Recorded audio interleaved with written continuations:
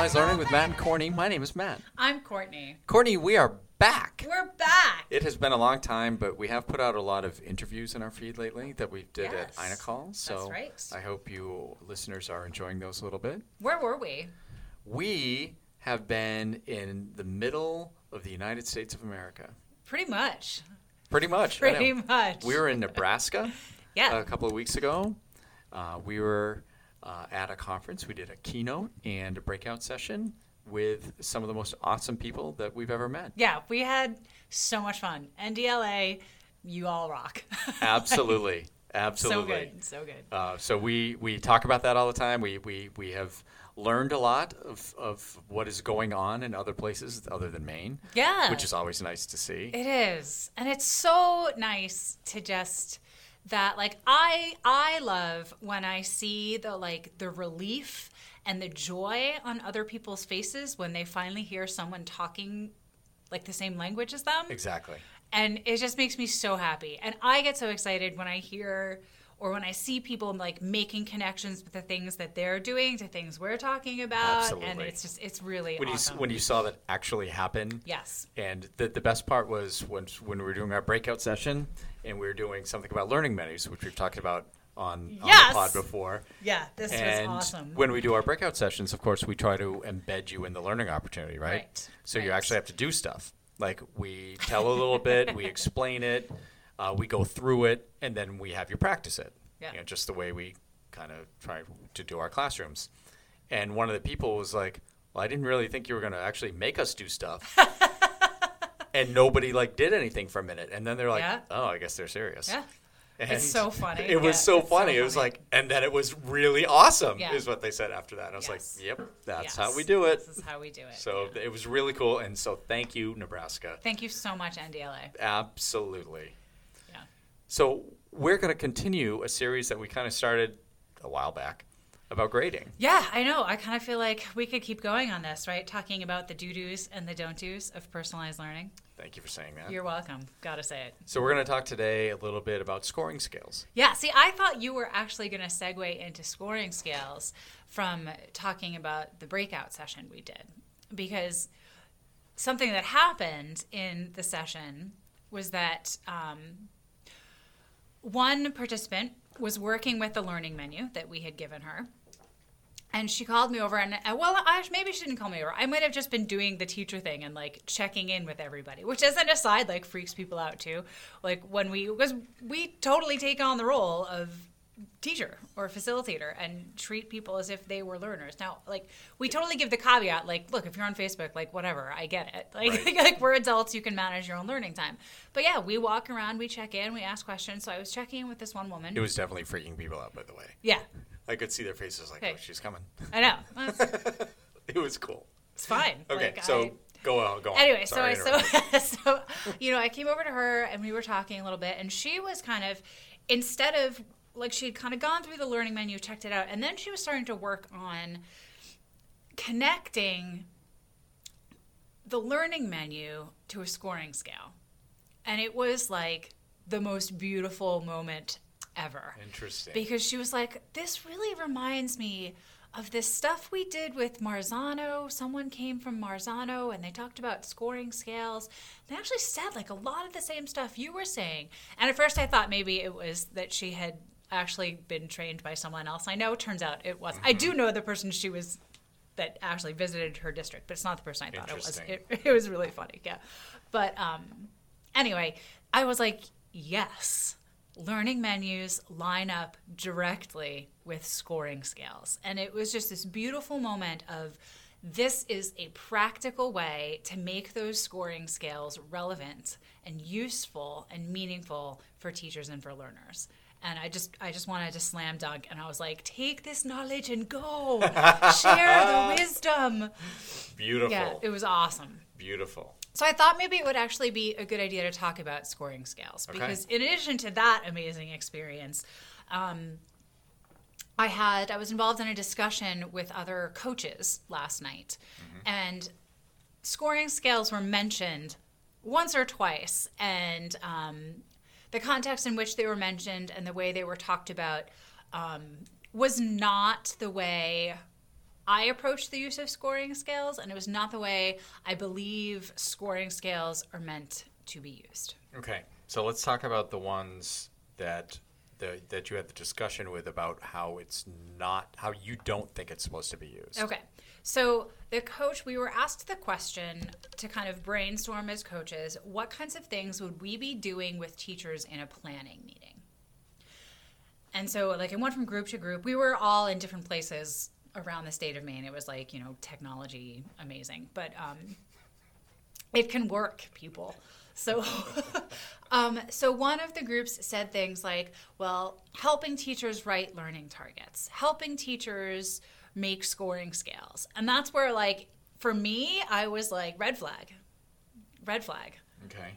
Why do you think I thought? I didn't say anything. I just because that wasn't the point of the conversation. So, right. Why, Matt, you know me. Why do you think, and I'm pretty sure you would have a red flag if you heard this too.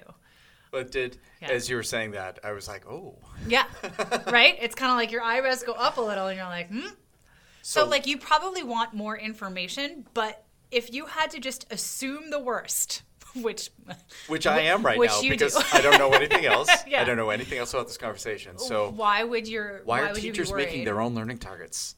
A. Why are teachers making their own scoring scales? B.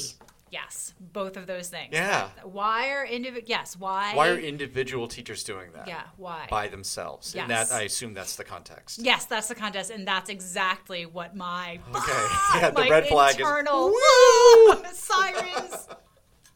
That's exactly what it was. Okay, so what was the result of that, or what were the other people talking about at the same time? So what was the context, I guess? Yeah, the context is we were talking about what a coach might do as they were supporting a teacher during planning time. Okay. So like if I were to set up time with a teacher and like, hey, let's plan together for your upcoming whatever, what are some things I might be doing? And okay. So was the question that I could help teachers develop those things? Yeah, so that's what this particular group of coaches has said. That's one thing that we could possibly do during planning, like pre-unit, is to help teachers develop learning targets and scoring scales. Okay. Yeah. So did you like jump in here? Because I would imagine you were like twitchy. I did get a little twitchy. I don't know if the people with me noticed that, but I did get a little twitchy. I did not jump in because that was not the point of the conversation. Gotcha. Yep. Right? Fair enough. This is about coaching and what you might be doing. And so I was just kind of like, note to self. Misconception. But no, so my twitchiness and the warning flags was because for targets that are consistently measured and used for reporting, and for scoring scales that support those targets, they should not be made up by individual teachers. Right. You need to have an equitable and viable curriculum, right? And so your learning targets and the scoring scales that define those learning targets are what make up your equitable and viable curriculum in a proficiency-based or competency-based system. So hearing one teacher making up the target, making up the scale, that doesn't fit. Right. That makes me think perhaps in this environment they understand the value of these things. And I kind of want to go off on a little Marzano tangent in a minute because I think this is where that all comes from. Okay. That yes, there should be clarity and there should be learning targets. And yes, there should be some kind of scale that learners can use to measure their progress against. But it has to be the same in every classroom. Every learner in a district or school that comes in contact with that target needs to have the same exact expectations. So go off on your tangent a little bit because I got something to say, but you may be about to say it. I might be about to say it. Well, let's see. Is it about Marzano's I think it's strategy number 1? Clear and effective. No, I would need the thing. But it's about, so he recommends one of the strategies in the eye observation framework or the, I think there's another word for it too. Art and Science of Teaching. Art and Science of Teaching framework is to provide learners with scoring scales. Yeah. And that is a different kind of scoring scale than what we talk about or I talk about as the scoring scale that really anchors a target. And that's where I think, so if the conversation were about that rather than just coaching moves, I would have asked a bunch of questions, right? I would have said, can you say more about what that scoring scale would look like? Because Okay. if they're just putting up on the board something like 0, I don't get it at all, 1, I kind of get it, 2, I think I get most of it, 3, I've got it, 4, I could teach it to someone else, fine. That's something different altogether. It's kind of more like I was thinking more like a learning goal Yeah. for the day. Right. Rather than a target, as we call it, which is Right. like a standard Agreed. or an expectation or whatever you Yeah. want to talk about. Yeah. So there's some language issues there, Right. but I think that's a step along the way, right? Oh, Teachers making totally. that stuff because Yeah. you're right. Marzano kind of explains that, but if you think about the way schools used to be, right? Yeah. That they're just taught by the teachers. There's really no curriculum other than here's the algebra book, Right. here's the science book, here's here's the the Basil fifth Reader. grade Yeah. stuff, Yeah. and then you move on, and there's no coherent overall district strategy, as it were, right? Right. So there's no progression of learning. Right. And that progression of learning is what you're talking about when Yes. all teachers need to be teaching the same target at the same rigor to all the kids. Right. Not necessarily at the same time. But not at the same time. Yes, yeah. But that's the expectation that's what you'll go through. Not, Right. I have Miss Balolan and these are her expectations, and you kids have Mr. Shea and those are his expectations. Right. And there might be different. They probably are similar, yet they are definitely going to be different. Right. Because they're individuals. Right. Like this reminds me of when I was still teaching in the classroom. It was when I had transitioned from a 7th grade English teacher to literacy specialist. So at that point, I was still working with learners, right? And the school I was in had just kind of transitioned to standards-based practices, standards-based grading. So we all had standards. But the targets really kind of were what we called the targets from day to day or week to week. Yeah, we more or less made up ourselves. Right. Right? And so like this could absolutely be where that school or that coach's learning environment is. Yeah. So yeah, it's a step along the way. And then eventually you get to the point where you're like, no, everyone, because what I'm saying those targets are, if I have not collaborated with my colleagues to break down that standard, they could be totally different. And what I'm coming up with as the scale that learners are reflecting against, while reflecting is an amazing practice, and do that, put up the 4 stars and say, like, rate yourself out of 4 stars where you are with this learning. But if you're going to attach any kind of assessment that speaks to proficiency on the target that you're going to record and report on, it needs to be vetted and agreed to upon by the learning community, not just by one teacher. As a step along the way, do you think that schools or districts in that situation could potentially come up with that organically? Like realizing that if we're teaching the same thing, you and I teaching the same thing, but eventually we realize all of a sudden, wait, why aren't we teaching the same stuff to the same kids? Right. Even if it's at different times, Yeah. let's say we're even aware of that, but it's like, holy moly, I went over this stuff and you went over that stuff. There's a problem. Right. Do you think that it would be able to spur things on rather than a top-down situation where we need to build a progression for the district or even for the school? You know what? I think it totally depends on the culture of the school. Yeah, that's exactly where I was going. It totally depends. So, like, if you're in the kind of place where it's like the collaboration light, where people share, like, oh, here's my unit on this, here's my unit on that. Yeah, I could see eventually over time. Eventually, right? But it would take a long time, right? But if you're more in a more collaborative space where it's like, hey, the English team gets together, all the 7th grade English, and this is how we started working. Yep. In where I was, yeah, all the 7th grade English teachers kind of get together, talk about the upcoming units, and like do a little bit of planning together. I think then it's going to happen faster.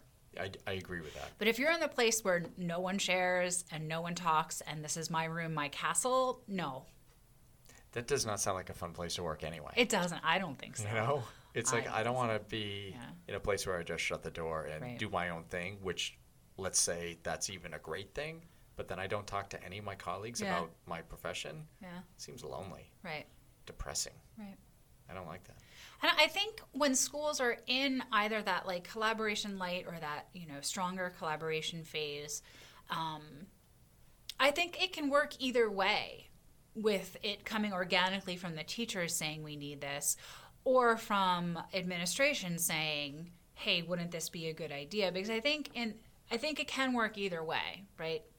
You're going to have more people gung-ho about it if it comes from the teachers themselves. I mean, that's true no matter what the initiative is. But if the administration is keen to the culture and sees this and notices this and is hearing kind of the stirrings of it, then that's just opportune introducing. Agreed. I think there's another way, too, as you were talking. Yeah. What about the kids? Oh, yeah. So you've got the kids moving from one grade to the next. Yeah. And realizing some of the kids in the class are like, geez, I've never gone over that before. And some kids are like, well, we did that. Yeah. And kind of, it's not directly coming from the kids at that point, but the teacher's like, that's weird. You all had Miss Bololan and you guys all had Mr. Shea. This is, something's weird here. Yeah. And then that spurs that conversation of, so what did you do last year to help prepare them for whatever grade I'm in now? And then it's like, oh my God. Well, I have problems with that statement that you just said. But well, yes, but if you're in a school like that, that will eventually turn that tide a little bit. Well, maybe we could do this a little bit better. Yeah. And now you're another step along the way. Yes. Yeah, I had problems with everything I just said too, but I'm just thinking of like the first couple schools I worked at. It was like it was that way. Yeah. It was like, you know, my job as a 7th grade teacher is to prepare them for 8th grade teaching. Yes. And on it goes until they graduate. And God, that makes no sense. It doesn't make sense. But that's the way we do school. Yeah. In a lot of places. So, all right. So let's just briefly, we do have another episode where we talked at length about how to set up a scoring scale that we're talking about that is kind of like the anchor of reporting and assessment. So absolutely. We'll have to link back to that one so you can go and listen to that. Yes. But the gist of it is that, the scoring scales we use, although if you listen to our last episode, we both actually on our own, if we had our own way, we would not have 4-point scoring scales. But in the districts we work in, we do. So let's talk about that one, right? We don't run the world yet. Not yet, no. Lengthy pause. Lengthy pause. That was good. Anyway, yeah, so level 3 equals proficient. You define proficient with a level of rigor. Both of us use the Marzano new taxonomy to do that. And then the level 2 is the foundational pieces or the steps that lead up to the 3. Those are also defined with a level of rigor that are usually a less complex level of rigor than the level 3. That is not always true for procedural knowledge. We can do a whole other podcast on that if you like. We will. And then the level 1 is something like with help. Why bother with a 0? And then the 4 is exceeding, which is a more complex level of rigor than the score 3. It is not another target. It is not putting more glitter on your poster. Same target, higher rigor. Same target, higher rigor. Okay. Yeah, so that's just super quick, the scoring scale we're talking about. And those should be made up by teams. Vertical, like multi-grade level, as well as multiple people serving a single grade level. Yep, absolutely. Yes. Okay. All right. Do we have news? Let's talk about some news. All right. What are we doing 2 weeks from now? We will be... From right now. I'm pretty sure we're going to be driving on our way. We'll be in right now? Massachusetts? Depends what time we leave. New York. Let's go with the Connecticut. That's a good middle one. That's a good. We'll be in We're Connecticut on our way to Atlantic City. Atlantic City for the Mid-Atlantic Personalized Learning Conference. Yeah, we will be there as the podcast hosts. We will be podding and interviewing people. So I believe registration is still open. It's, if you're within, we're from Maine, and we're within driving distance of Atlantic City. You have no excuse. That's right. If we're going, you can go. If you're within, let's say, 8.5 hours, you can make it. That's what we're doing. So come on over. Yeah, it's I think we should work on making this like, the big hub of personalized learning on the East Coast. I agree. Why not? I agree. Yeah, so come join us there, and then and you'll hear all those interviews on our feed. Yes, just like we did with Inacall. Just like Inacall, we'll Yeah, release some. Might take some time. Yeah, but, we don't want to dump all of them at once. we did that last year. Yeah, and it was It was a lot. It was a lot. It was a lot. So we've been trying to do it to spread them out a little bit more, Right. To get them more noticed, because they're fantastic people to talk to, and they have some great ideas, and we want to share them and not put them in one giant